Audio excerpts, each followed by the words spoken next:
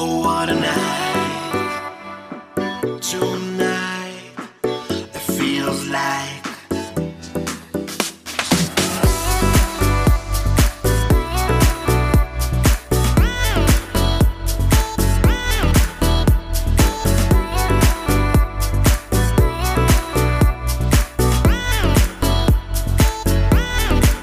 I've got eyes for only you, baby, and you're the reason why. This is What's Up the Sports Podcast. Hope all is well, and we appreciate your download. Thrilled to be joined by Seneca College's finest from the 2004 radio program, Dan Leggieri, who I understand is child-free at the moment for at least the next couple of hours. Dano, how are you? I'm doing well, Randy. Thanks for having me. And in between working 50-hour work weeks, and I believe he's having a small break from raising his little ones also, Tony Antoniou is back. Tony, you Sorry. Hey, man. How's it going? I'm doing awesome. Thank you so much for joining us, for joining me. And today's episode, Kyrie Irving says he was the best option on every team he was on until now, being teammates with Kevin Durant, insinuating LeBron James is not at KD's level. Is Rogers Center getting a facelift or getting ready for the wrecking ball? Talks have reportedly surfaced that either scenario is possible. The once known Sky Dome is a mere 31 years of age. Canada has announced their winner for top athlete in 2020, and it goes to two individuals, Laurent Duvernay-Tardif, winner of the Super Bowl, and the Kansas City Chiefs.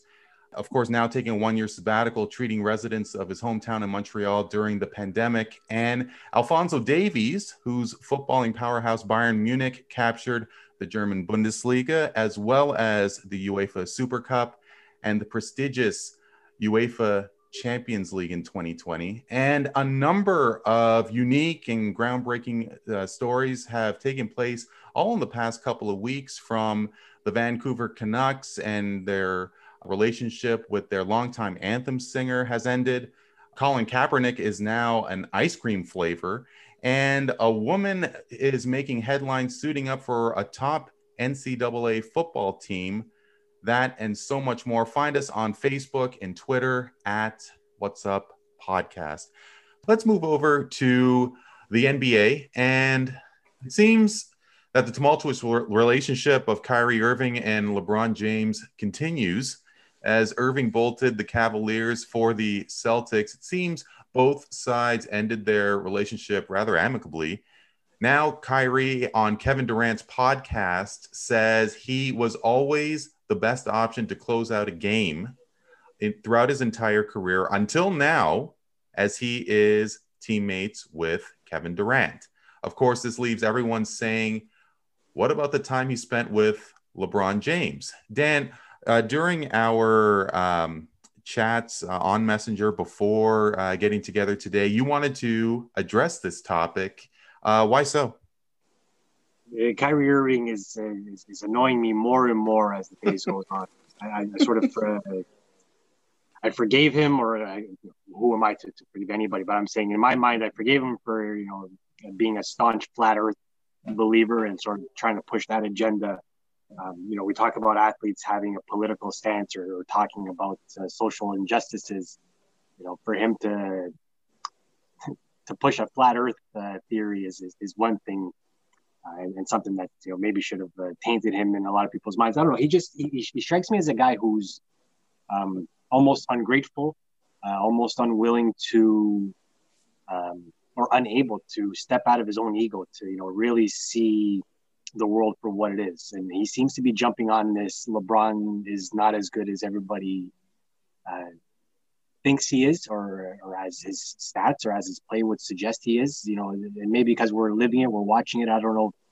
Gretzky went through the same thing, a little bit too young as well to sort of understand what it was like while he was playing, if people hated him as much as they seem to hate LeBron just for being great at what he does. But to suggest that, LeBron isn't clutch, or some of the other guys that he's played for isn't clutch. He had great teammates in college. He had great teammates in in high school, I think he played with Kid Gilchrist in high school. So like he's always been surrounded by great players on his team. He's never been successful as a solo artist, as a guy like LeBron would be. He took the Cavaliers to the finals by himself before Kyrie showed up. So and it could have been me as point guard, Randy, you as small forward, and Tony as center. And LeBron probably still would have taken us to the finals that year.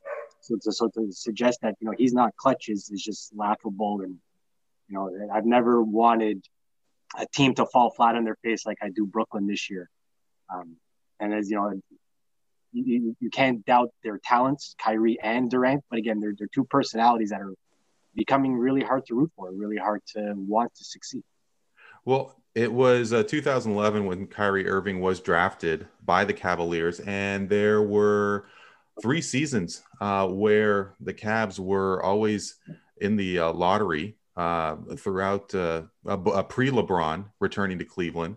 And then when James and Irving, along with Kevin Love, assembled, they went to the finals 4 times. Of course, they won in 16. I completely think Kyrie Irving has lost his mind. It's one thing to believe in yourself, to talk the talk, but his resume is what it is, where he just hasn't had any sort of evidence to say that he is that guy. Now, having said that, I do really admire and I like it when people, when athletes put themselves out there. I think that, for example, when LeBron said that he wants his respect too, when he was, during the trophy celebration for the Lakers this past, a couple months ago, when he wants his respect as well, I think that was great, and I think that's really alluring to me, for people to just really believe in themselves. But Tony, I am curious to know, when it comes to somebody like Kyrie, when they do talk away from the court, when they, I guess, trash talk each other, where does that leave a guy like you? I mean, do you like that sort of back and forth away from the playing field?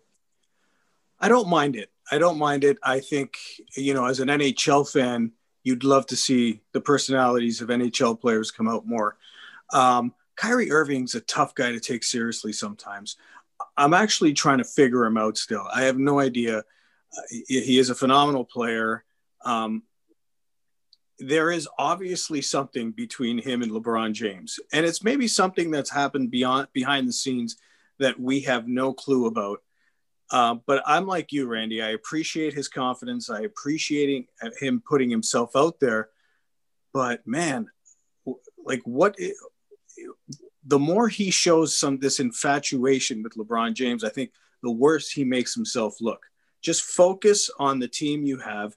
Stop talking about a guy you haven't played with in over 4 years now, and move on, and let's see what you're made of. Because guess what? In Boston, they went a hell of a lot further without you than they did with you. So he's got to look in the mirror and start thinking, all right, let's get off LeBron, because I'm not going to win this battle. I'm not going to win the PR battle against LeBron James. That's for sure. He's the king. He's the king. Everybody loves him. There's nothing he can do wrong. So I ain't going to win this. Guys, as 3 residents of the Greater Toronto Area, Dan, I don't know if you can recall what baseball was like before the Sky Dome, but I sure can. And I'm sure Tony can also. It was 31 years ago when the Blue Jays were playing along the grounds of BMO Field, moving a couple of kilometers east to Sky Dome. And at the time, it was an architectural marvel with nicknames such as the 8th wonder of the world. These days, more and more fans seem to be intrigued with what some renovations can do. A couple of scenarios now have surfaced, such as renovating what is now called Rogers Center, or moving into a new facility altogether. Dan, is this necessary? Yes. Do we, or the city of Toronto, need to get a new stadium, especially with today's climate being what it is? Well, if you phrase it like that, no, it's less important. But if you just look at the Sky Dome as itself, and if it needs to be torn down or renovated, or do the Blue Jays need a new stadium? Yes, it's been it's like you said, it was a marvel at the time. Nobody else had a retractable roof like that. It's situated perfectly at the base of the CN Tower and made for a great skyline and all those sort of things. But if you're in the Rogers Center, or if you've been in the Skydome, you know that it's a concrete slab. Like there's no warmth to it. There's very little atmosphere. You feel miles away from everything, especially if you're seeing something that's not a baseball game. If you're seeing a concert or anything else there, it feels like you're just miles away. And yeah, I would be 100% in favor, outside of the, current fiscal climate and that sort of thing, just, purely on the sake of, does this arena need to be updated and retrofitted or completely torn down and built again? Yes, it's time. It's been 31 years.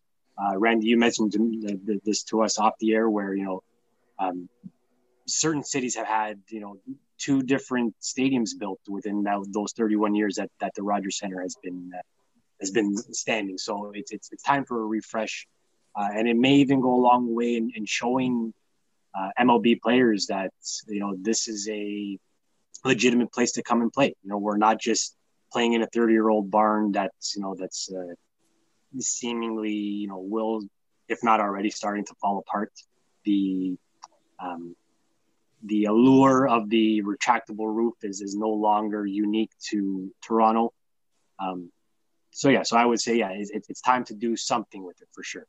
I think that, and of course there are definitely the retractable roof is something that has really been evolutionary, and cities with such facilities have more efficient ways of closing or transforming an outdoor facility to an indoor facility. Miller Park in Milwaukee, for example. But Tony, interested to know what you think, considering that you are a Buffalo Bills fan, and assuming that you have gone to New Era Field, which most people have considered is an outdated kind of facility. I have been there a number of times and find it to be a great place to watch a football game, that you don't need the bells and whistles that new stadium have.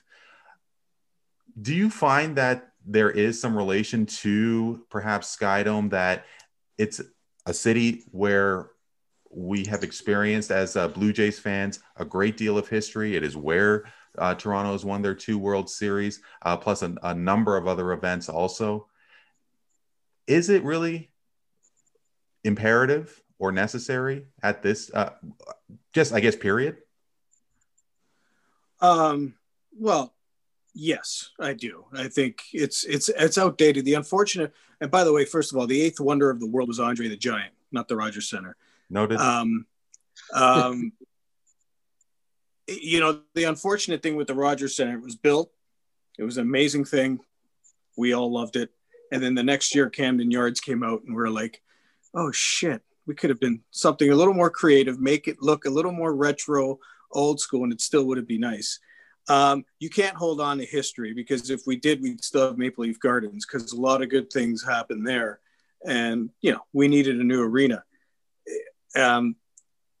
I think it is necessary. Do I think, do they need to blow the place up and rebuild it?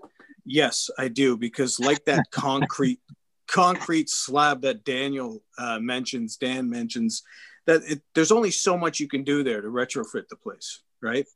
My only question is, where do you play while you're being rebuilt? What happens to the employees there? There's a million things you're going to have to take into consideration. I have a good friend who was furloughed because of the pandemic. What happens if they tear down the building and is he ever going to work again?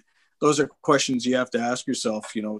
They work in suites, they work in, there's a lot of things to balance there that I have a hard time trying to deal with, only because, like I said, I have a friend who works there, and I feel really bad for him right now.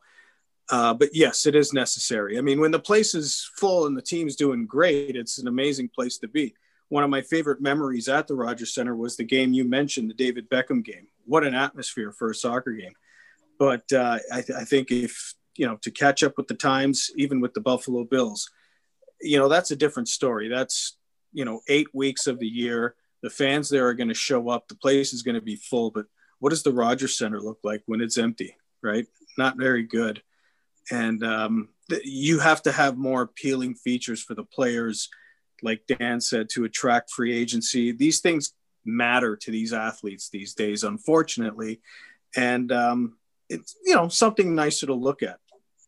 And perhaps the Blue Jays may need to have as many features and as many bells and whistles as possible, especially this offseason with the amount of with the rumors that do persist of such players like Francisco Lindor and George Springer and Trevor Bauer rumored to be signing with Toronto. And Tony's laughing.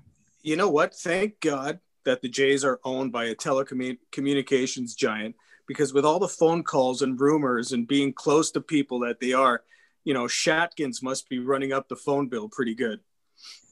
Well, and during 2015 and 16, when the Jays were making the ALCS, I don't think anybody was complaining about Rogers and their services. It does go hand in hand. Unlimited data for both of them, I hope. I hope. Who knows with Rogers? They probably wouldn't even give it to them. So let's move over to the national landscape. And enjoyable part of this time of year for myself is when the Lou Marsh Trophy gets announced. And a number of deserving candidates get this honor. You think about last year with Bianca Andreescu, who took the world of tennis by storm and has really made a name for tennis, especially in this country. For the first time in 38 years, co-winners have captured the Lou Marsh as Canada's top athlete. Soccer star Alphonso Davies and NFL lineman Laurent Duvernay-Tardif will share the honor. Of course, Duvernay-Tardif won the Super Bowl in January against with the Kansas City Chiefs, and took a one-year sabbatical as he is a medical doctor treating residents in his hometown of Montreal during the pandemic. Dan, your thoughts? Do you agree with this being a co-winners have been declared as the winner of the Lou Marsh? Well, this is a sensitive one, so I'll tread as lightly as I can. I almost think that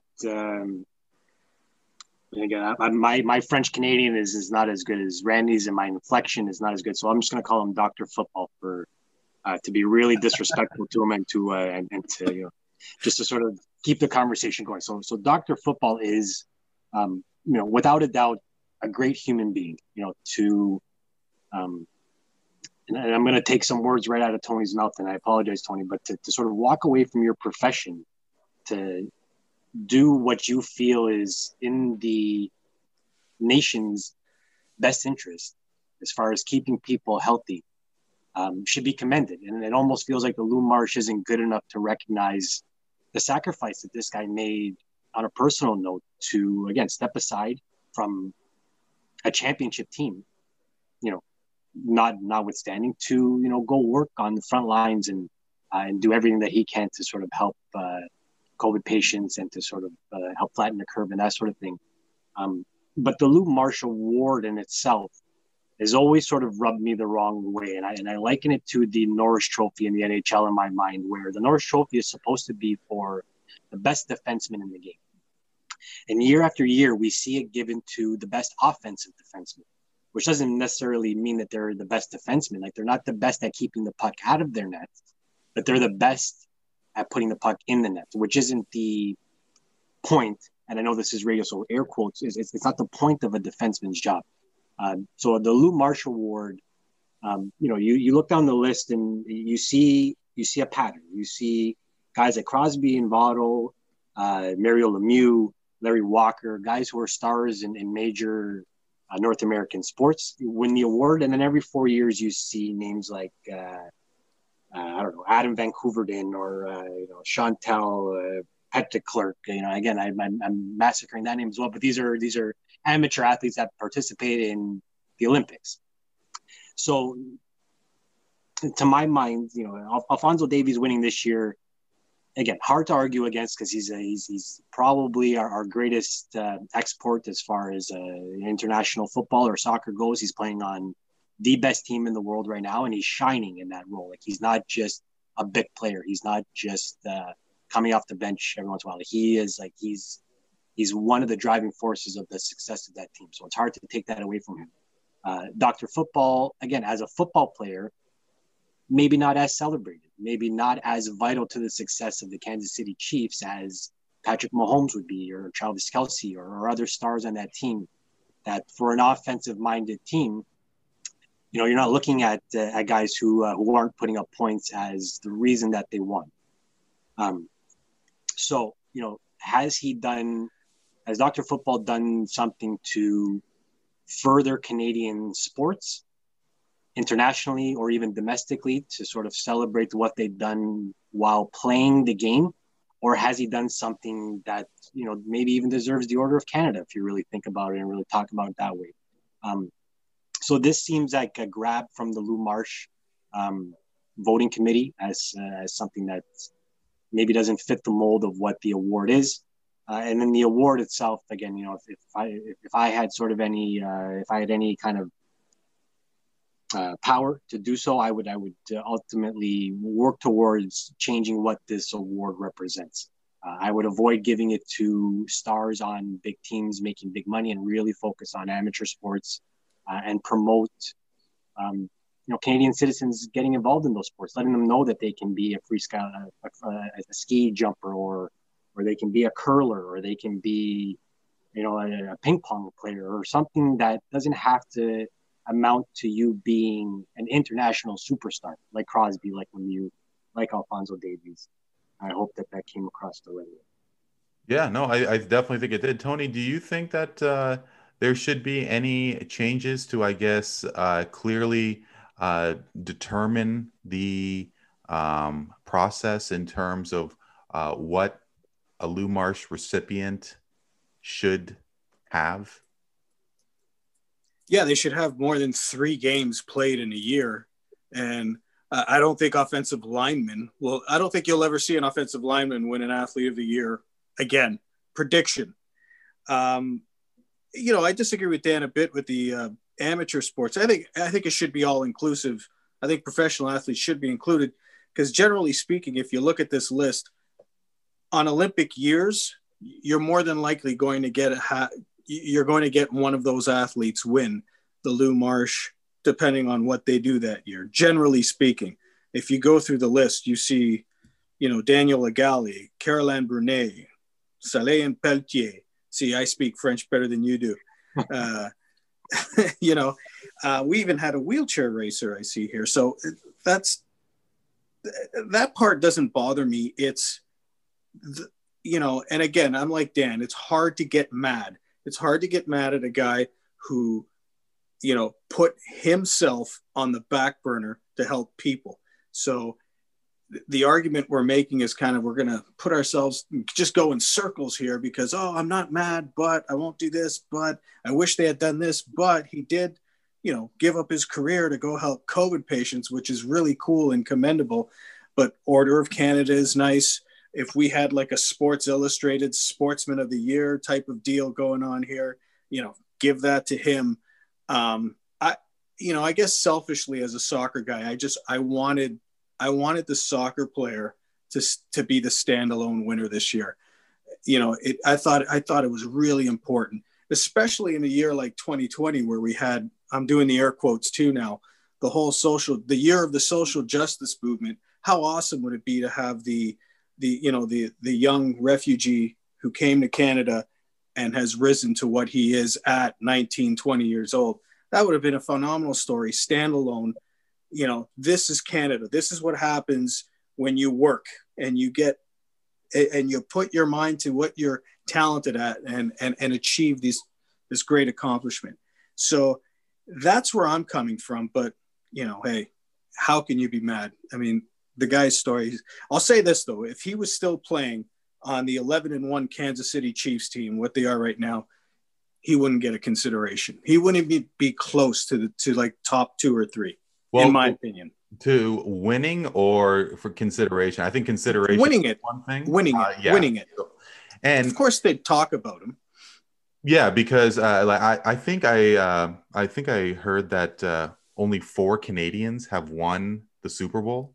So to that, I think that there is something also, and definitely valid with what both of you have said. But I think that there is just this insistence on athletes just focusing on one sport. You're not going to get kids who are involved in multiple sports. And I mean, if you ever get to the opportunity where we could even remotely see somebody like Deion Sanders and Bo Jackson, who were multi-sport athletes, and Haley Wickenheiser, she took part in softball as well, along with the incredible things she did with hockey. So it would be very interesting to see when Duvernay Tardif comes back to the NFL once COVID is behind us, how Alphonso Davies is going to lead Canada towards the World Cup as they proceed with trying to qualify. And of course, years down the road when Canada, along with USA and Mexico, host the World Cup in 2026. So finally, guys, there is a number of issues and stories that have made headlines over the past couple of weeks regarding social positions, as well as groundbreaking scenarios in the world of sports. And the Vancouver Canucks had released their longtime anthem singer as he took part in an anti-mask rally. And reports said that he was concerned that this may happen. Lo and behold, it did. And of course, we all know the story of Colin Kaepernick, the position that he did take with regards to the national anthem while a member of the San Francisco 49ers. Now, the ice cream giant Ben & Jerry developed a flavor in honor of the embattled quarterback. To start with these two first, Tony, how do you, I guess, surmise what the Canucks had done with regards to their anthem singer? I mean, is it something that was a no-brainer, or was it something that you think that is, I guess, for the court of public opinion, that this is something that they did have to do? No, they didn't have to do it. The reason they did it is because they're cowards. I mean, you're taking away freedom of speech. Now, anti-mask rallies, I'm sure they sound ridiculous to people, but it's no more ridiculous than thousands of people protesting downtown for social issues in the middle of a pandemic. It's no different. 2020 has taught me that, freedom of speech is okay to a certain point. You go to a place where you're not supposed to go to, according to, popular thought, and you're in trouble. I wish the Vancouver Canucks thought the same way when Todd Bertuzzi nearly took a guy's life on the ice several years back. They weren't quick to send him shipping, right? When he took out Moore. It drives me nuts what's happening these days, that a guy who believes in something, wants to stand up for something, is not hurting anybody, not killing anybody, although, most people think he is, because, if you stand in the middle of a crowd, you're a mass murderer in the year of COVID-19. I think it's unfair. That's just, it's unfair. Like if you want to protest this, it should be fine. If you want to protest that, you should be fine. But there's huge hypocrisy going on. 2020 has been crazy for that man. And I've been triggered and lit up about it. And and we've had these conversations already in a previous podcast we did. So you guys know my opinions on that. I think it's tremendously unfair. And I think it's sad. I think we're at a place where it's going to be tough moving forward.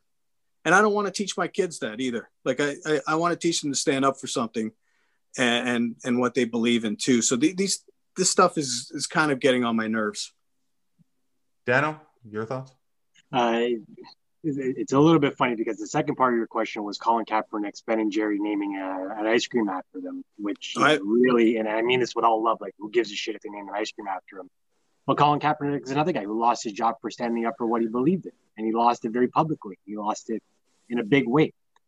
So, you know, I understand where Tony's coming from, where, you know, things seem to be more sensitive and we seem to be quicker to react than we used to be.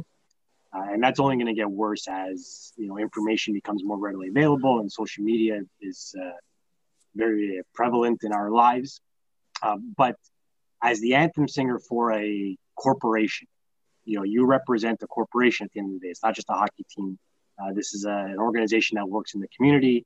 It works with kids. It works with families. It works, you know, with, you know, who knows how many charities that the Vancouver Canucks are involved. So the last thing that they want is to have a guy standing with a singular spotlight on him before their game starts and have people associate that with an anti-masker or to associate that with somebody who doesn't align themselves with what the corporation stance is on that issue, whether or not these, you know, their president, Trevor Linden, or, you know, anybody else who's involved in the organization feels that way.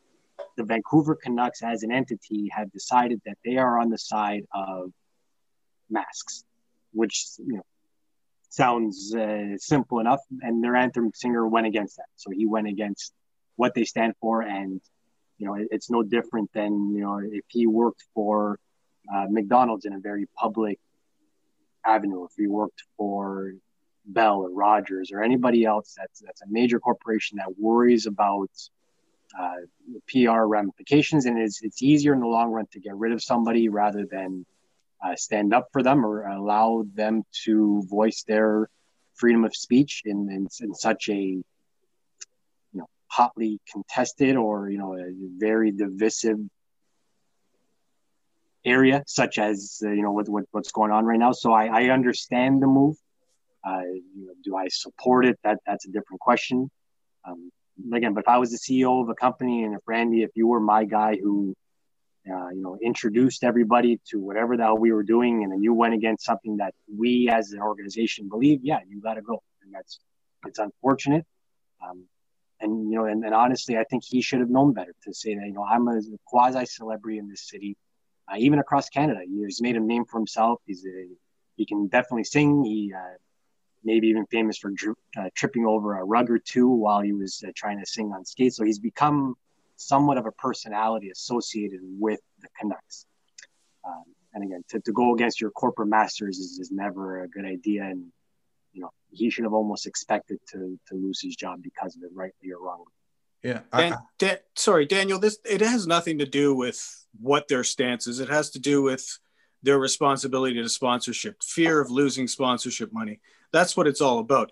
The Vancouver Canucks have a responsibility to all their fan base, everybody who pays for season tickets. And I guarantee you, they're not all, you know, Corona Bro Society. Let's call it that, to steal a quote from Clay Travis of Outkick. You should read his stuff. It's kind of cool.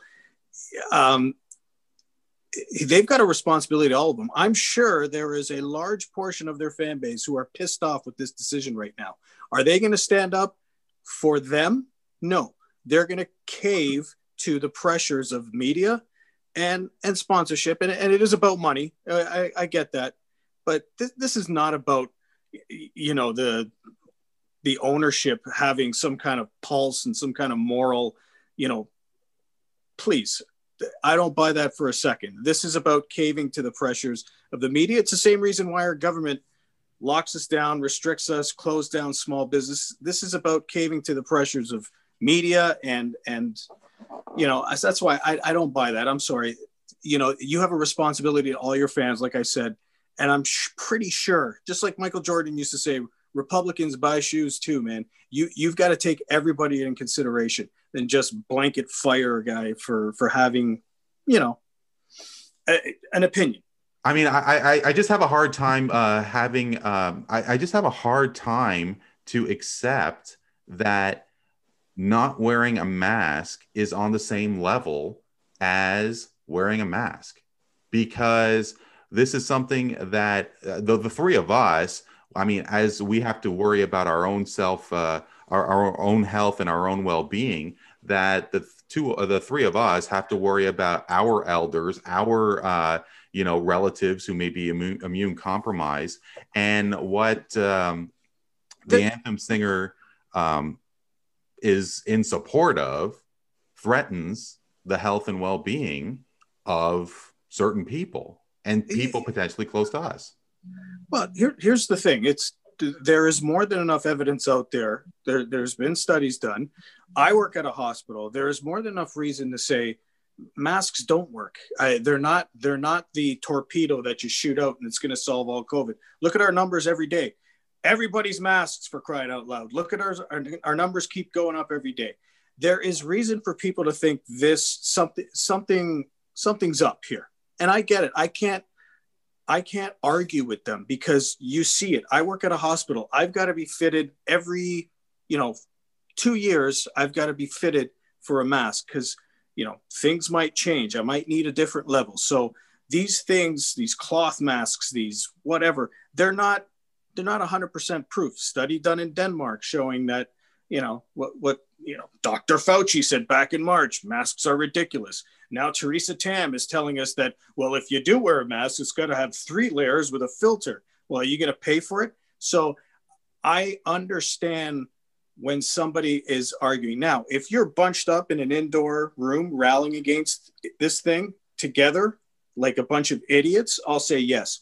But I'm sorry, if you're outdoors and you're properly dispersed, and the thing that bothers me is that, this so much shaming has happened in 2020.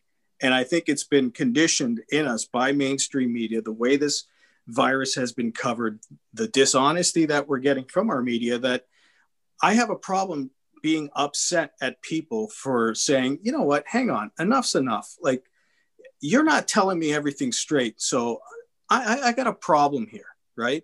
And that's what freedom of speech is about once upon a time. Like,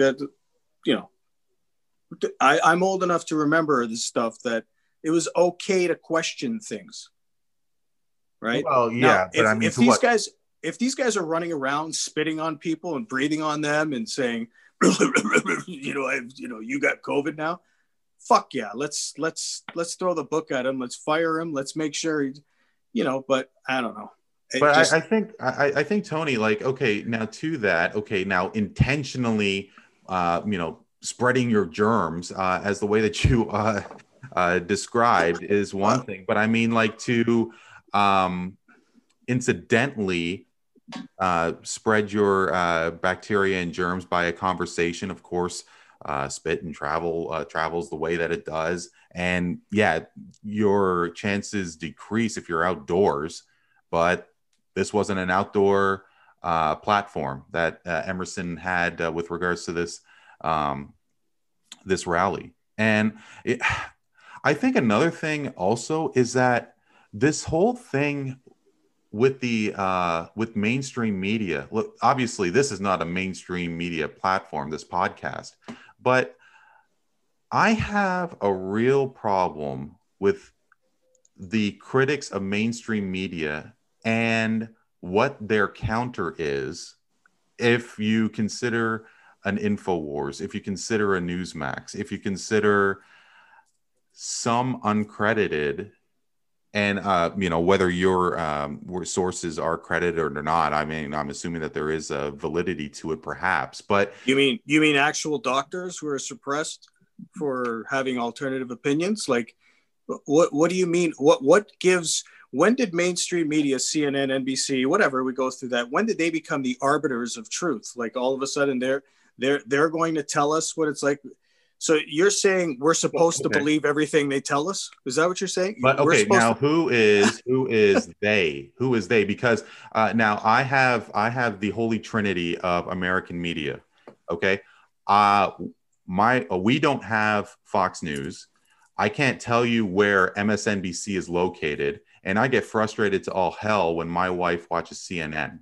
So that's now when it comes to Chris Cuomo and Don Lemon, I put them right up there with Laura Ingraham and Sean Hannity, because they have disguised their platform as opinion to the information gathering that is 24-hour news. Having said that, I think that there is a lot more validity towards Canadian platforms, 24/7 news channels such as Newsnet, CP24, because there is less of an emphasis on opinion, that they are more so. Now, of course, that isn't the case all the time, but there is a different dynamic from opinion shows such as Tucker Carlson versus the news wheel that does exist in this country more so. I don't know, Dan, if you want to take a shot at this. I'll say one more thing to it. You might be right, but I don't know. I just, just watching the way some of these news outlets craft their stories and their headlines when you're reading stuff or when you're looking at news reports through Twitter, there's always, you can see the agenda inside the story. I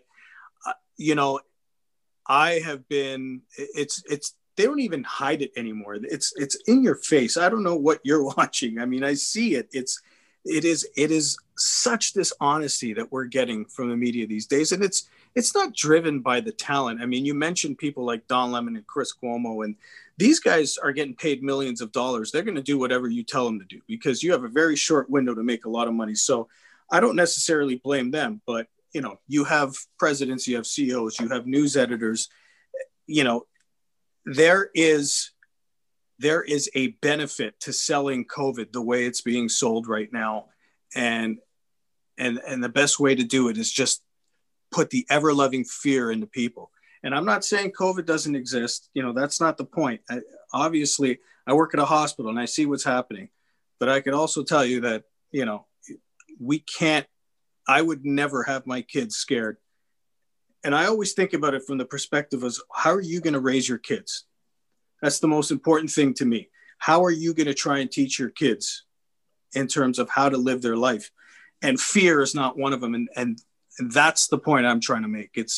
We're getting a lot of dishonesty in our media. And I want you to watch that stuff more. And part of the reason why I see it is because I have a range of different things that I watch and see, not just, the discredited things that you talk about. I listen to some of that. I listen to some of the left. I listen to some of the right. You've got to be a critical thinker, in my opinion. Don't be married to everything that you have access to and that they're telling you is the truth. That's all I'm saying.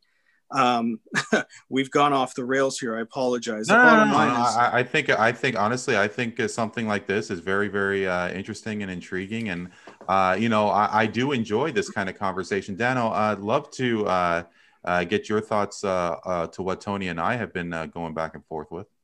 Yeah. Going back to, masks not being 100% effective. Nothing is 100% effective. It doesn't mean that you don't wear condoms or you don't wear seatbelts or you don't smoke. It's a virus. Absolutely. Right. So you follow public guidelines that, our elected officials have put in place to benefit as many people as they can. Is it foolproof? Is it going to hit 100% of people? No. But these guidelines are put in place and nobody's forcing anybody to do anything that they don't feel that they want to do. Because again, you're within your right to do that. But if you want to, let's just use seatbelts as an example. I can imagine a time where people were, I'd rather die than wear a seatbelt because you can't tell me what to do. And this is my car and this is my personal space. But when it comes to the safety of you and other people around you and other people sharing the road, then, you can't come into this space where there's millions of different people with millions of different backgrounds, millions of different views of the world and beliefs. So we try to set one standard for everybody, which is almost impossible to do. And Democrats, sort of get into that. They get criticized for not being able to govern because they try to keep everybody happy. And it's impossible to keep everybody happy.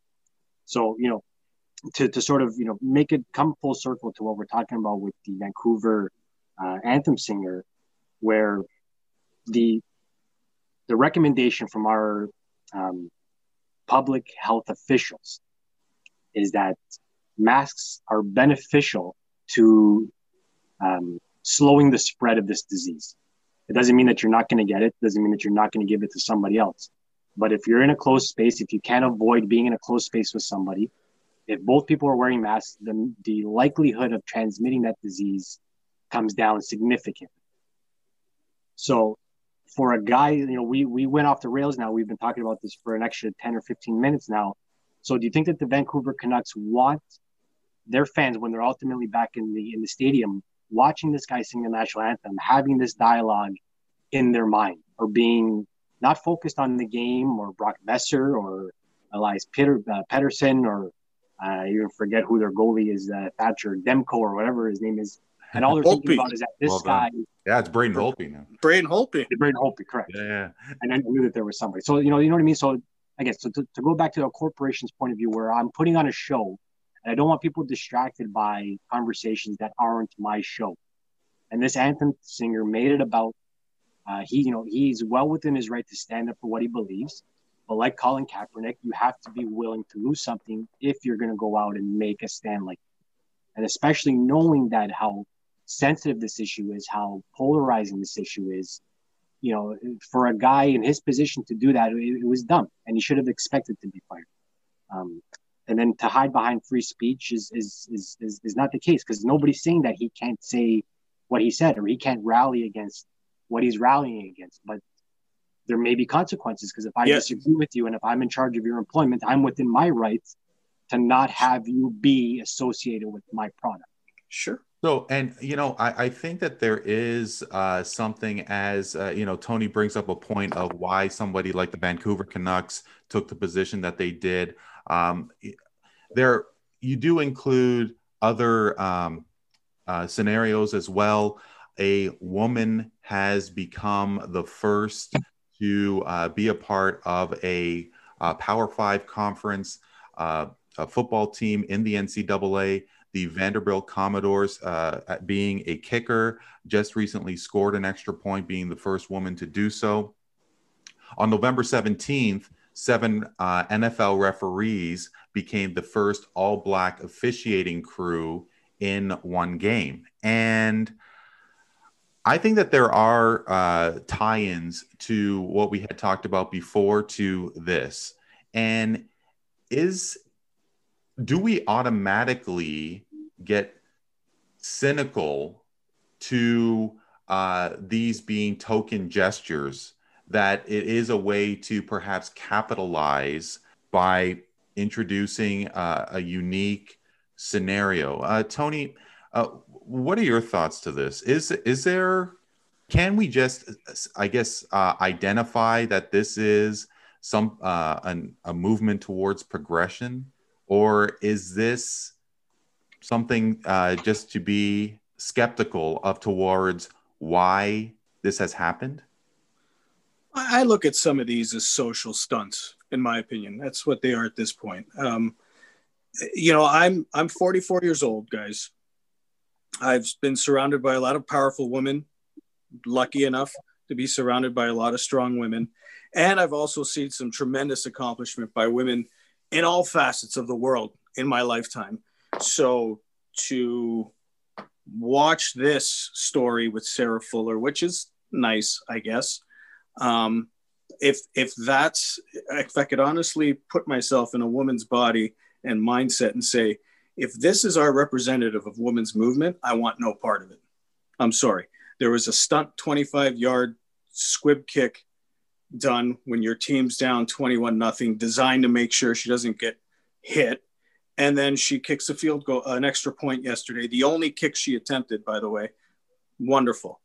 I'm pretty sure if this wasn't an 0-9 football team, she wouldn't be getting this opportunity. But like I said, I've seen women accomplish incredible things in my lifetime.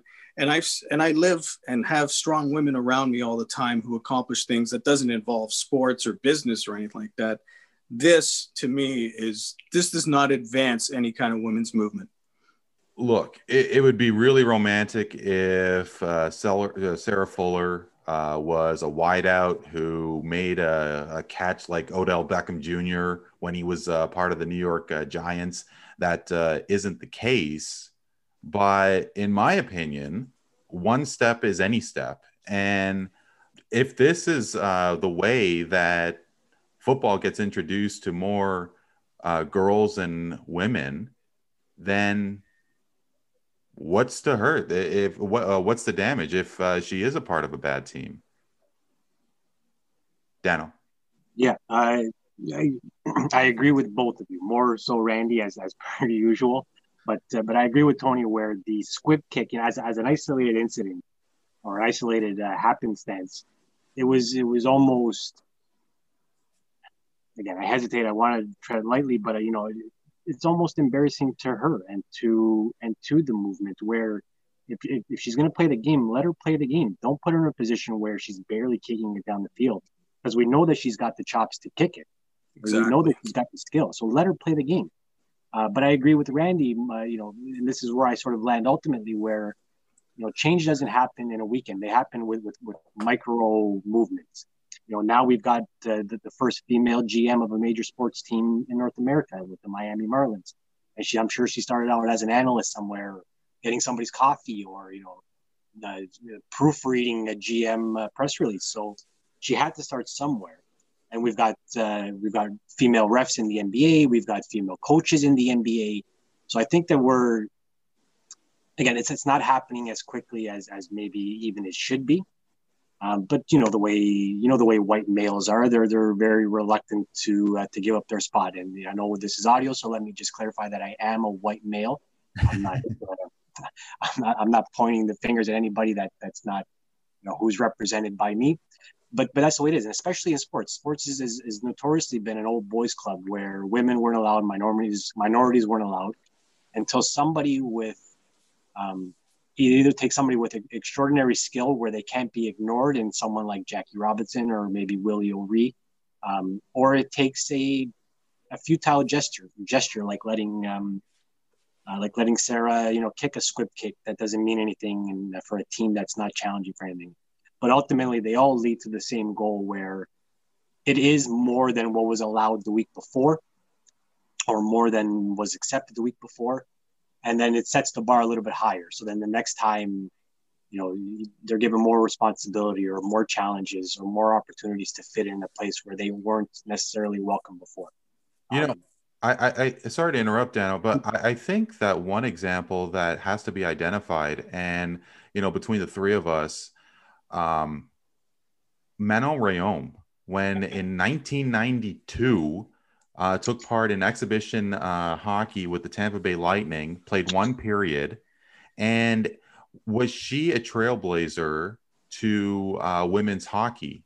But women's hockey has evolved quite a bit from the past 40 plus years. And I think that there are definitely comparables between Manon Rhéaume and Sarah Fuller. Tony, do you think, do you see that? Is there something that you don't think that relates? No, I don't see the connection, because I think, if there's a women's football league that gets created out of this, I guess, but why do women have to play with men? That's my question. Why is this such a big deal that women have to perform against men in sports, like full contact, professional sports? I mean, let's not deny the science. If we want to talk about science when it comes to COVID-19, guys, we got to talk about the science when it comes to men and women. Why do we need women? Why do women have to perform against men in sports? It's dangerous.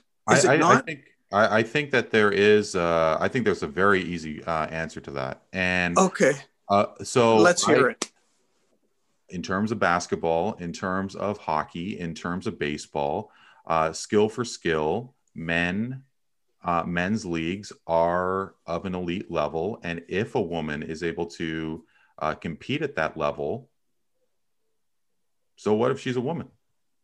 Well, I don't care if she.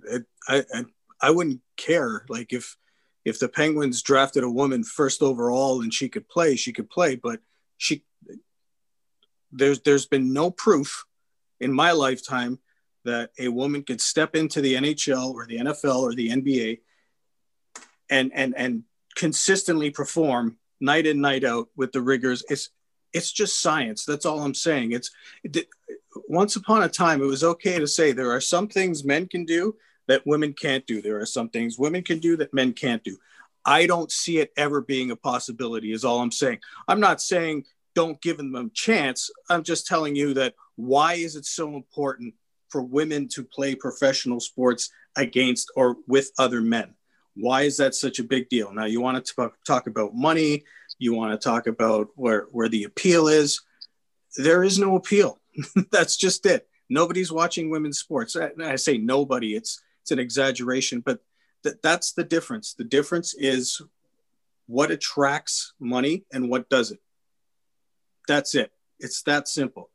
I don't look at it from a sexist point of view. I look at it from a reality point of view. It's just, I don't get this infatuation with having to put women in a men's sport and see if you can find, if it happens, great. If, starting linebacker for your Buffalo Bills, whoever, that'd be awesome. If she can sustain a career getting pounded by, 300-pound men, bring it on. I'd love to watch it. I don't want it forced down my throat when we know good and well, realistically, that it's nearly impossible for it to happen. From a scientific standpoint, follow the science, guys. Follow the science. Now, Dano, any thoughts? Let me preface by saying, let me say this: if I stepped on the field against Sarah Fuller, play soccer, she'd eat me for lunch. She'd eat me alive. Let me just point that part out. I'm not saying I'm superior to her. I'm just talking about all things being equal, professional versus professional. You know what I mean? That's all I'm saying. I think I've said enough. Move on, Dan. Tell me how much you disagree with me now, Dan. No, but it all, and maybe this is the sort of the tree hugging hippie in me, but nobody should be denied an opportunity just because of who they are. Women, immigrants, disabled, whatever. I agree with you. If they can prove that they can play, and I would imagine that there's a lot of women out there who can play better than the first name that comes to mind, just because I have a sort of a weird inbred hatred for him, is Matt Stajan. I'm sure that there is a woman who can play better than Matt Stajan on a consistent basis in the NHL, but she's not given the opportunity or not even considered just because she's a woman. His spot would be given to, and there's a lot of guys in the NHL, NFL, MLB who play one game and disappear. We were talking about Wayne Gretzky's hockey card being sold for $1 million with family yesterday, so it naturally brought us to bring out all of our cards and scan through them to see if we had that card in our collection.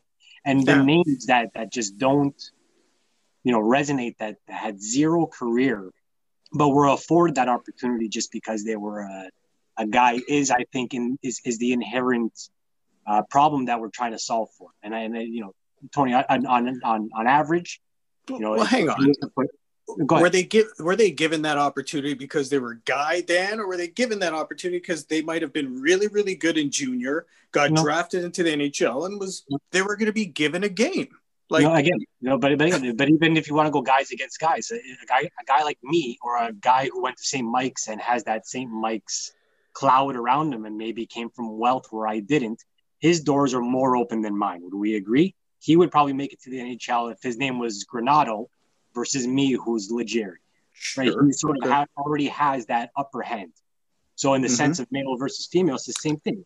Males shouldn't have that upper hand just because they're a male. If you want to put LeBron and whoever the best female basketball player is on the planet up against each other, LeBron will come out ahead 10 times out of 10. He's got better stature, he's got better skill, he's got better physicality, all those things. But to tell me that in a league of 300, 400, I don't even know how many players play in the average league. Let's just use 500 for round numbers, that there's not one woman on the planet who's better than those 500 guys in the league. And this was a problem in management up until recently. It was a problem in refereeing up until recently. Why do women want to referee men's football when they can referee women's football? Well, go fuck yourself. It's because I can. And you've got daughters, Tony. They You don't could want them having not any opportunity as they're They women. could referee it, no problem. They could referee it, no problem. Yeah. Absolutely. So you're telling me that Well, coach as well. They can coach, they can referee it, no problem. Like, yeah, of course. But we're I not talking about star wonder. level. You If can we're put- talking about third liners, if we're talking about, even bench players, reserves, 6th, 7th, 12th man on a basketball court, you're telling me that, somebody in the MVP of the WNBA can't sit on the Raptors bench and be their 12th player? I don't buy that. I mean, And yeah. I think it's only like that way because one guy's a guy and one girl is a girl. And that's the problem. And it's not that we're forcing it. We're just saying, listen, we want to live in a world where everybody feels included, everybody feels welcome, everybody feels like they have a chance to succeed. And if I can't succeed because I'm a woman, if I can't make those endorsement deals just because I'm a woman, that's bullshit. I wonder as well, guys, and I do say this in all sincerity. Was there this same argument before Jackie Robinson appeared with the Brooklyn Dodgers? And Absolutely, Randy. A lot of people say, why do Negroes want to play in the Major League Baseball? Can't they have their own Negro League, which they did for a little bit? So it was the same thing. And again, relating masks to seatbelts or smoking inside, there's this change that we know we need to make as a society, whether it's just in gesture or not. But sometimes gestures go a long way. I'm blanking on the woman's name who played the exhibition game for the Tampa Bay Lightning. To me, Manon Rayon. There you go. That sort of French inflection was a little bit better. Yeah, no, that was smooth, Dano. So to most of us, especially hockey fans, it probably meant nothing, and it was probably just a joke.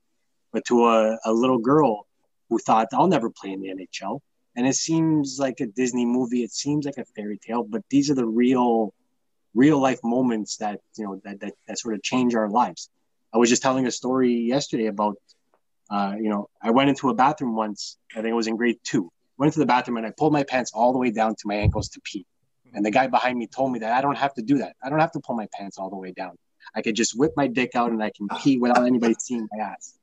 And it's a moment like that to you guys, it's a funny story. To somebody else, they may have teased me about it. But that guy changed my life in a sense. And I still haven't forgotten it. And I'm almost 40 years old.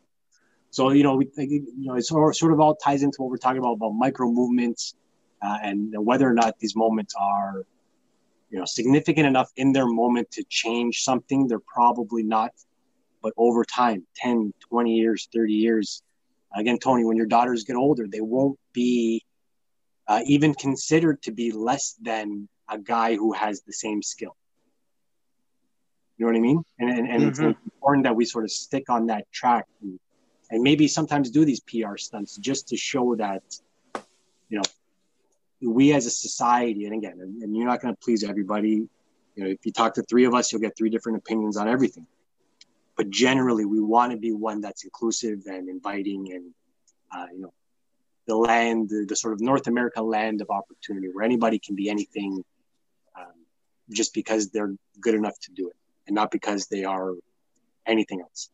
And I think that there is something about just baby steps that you don't have to have an all-star who is, say, from the opposite sex in the most elite level in that sport. But whether this evolves into a professional league or more amateur programs for girls in various sports, I think it's whether it is, even if it does nothing, it's fine. You know what I mean? If this doesn't solve the problem, if this doesn't get women into football on a more occasion or a more often occasion, or if it doesn't open up programs, that's fine. If society tells us over time that this is not what we want, it's not what we need, there's no need in putting, all this money and effort behind something that's ultimately not going to be cared about. That's fine. But we can show that there are possibilities, that there are different ways of thinking, that there are, things that we can do to show, people that that this is a place that you can come and earn based on merit or based on skill. And Tony, I again, with regards to the conversation that the three of us had before in that previous episode, like I really do admire your opinion on everything that we do talk about. Because really my opinion, which may be similar to Dan's, I mean, I really do applaud and appreciate your point of view, because to me, it's just, you can't have rose-colored glasses and not identify and appreciate the other side, and I think that's why I really do admire and appreciate discussions between the three of us. And, like there is definitely validity to what you have said all along. Absolutely. But I think that there is, and it does fall into the deaf ears of the other side of the argument, and having the kind of dialogue that is constructive and respectful. I mean, that's those days are over. No, those days are continuing, and it's continuing with the three of us. No, they're good. They're good here, but I'm saying in general, those days seem to be over. Where, you see it all the time. It's really strange, and that's why I think I'm so committed to my views and my thoughts and not wavering, because you got to have some critical thinking. You got to think for yourself sometimes too. I don't see a lot of that out there. I'm not saying you guys don't think for yourselves. I'm just saying. It's a different time, man. It really is a different time. And we've become super sensitive. We've become like the stupid woke cancel shit I've got no time for whatsoever. And it's not the life I grew up in. It's not the Scarborough I grew up in. It's not the multicultural situation I grew up in. There was a lot of friendships, a lot of things that as groups of friends from different nationalities, it just, identity politics. I didn't look at that stuff. First Black coaching crew ever, first Black this, first Black woman. I pray we get to a point where we got to stop saying that. Even if you watch Joe Biden announce his staff, and if you read the newspaper and how each of them are viewed, oh, this is a Cuban American, this is the first Asian, like he's got two Asian American. Are you qualified? That's what I want to know. I want to know how qualified. Tell me what you did in your past to become, Minister of Finance or whatever the hell the position is. That's where I come from. And by the way, Colin Kaepernick's ice cream is not real ice cream because it's non-dairy. That's garbage. So now you're going against the lactose intolerant. Yeah. and I guarantee you he made it non-dairy because, dairy is white and white is horrible. Well, okay. Well, But anyway, sorry. You had me there until you said that. But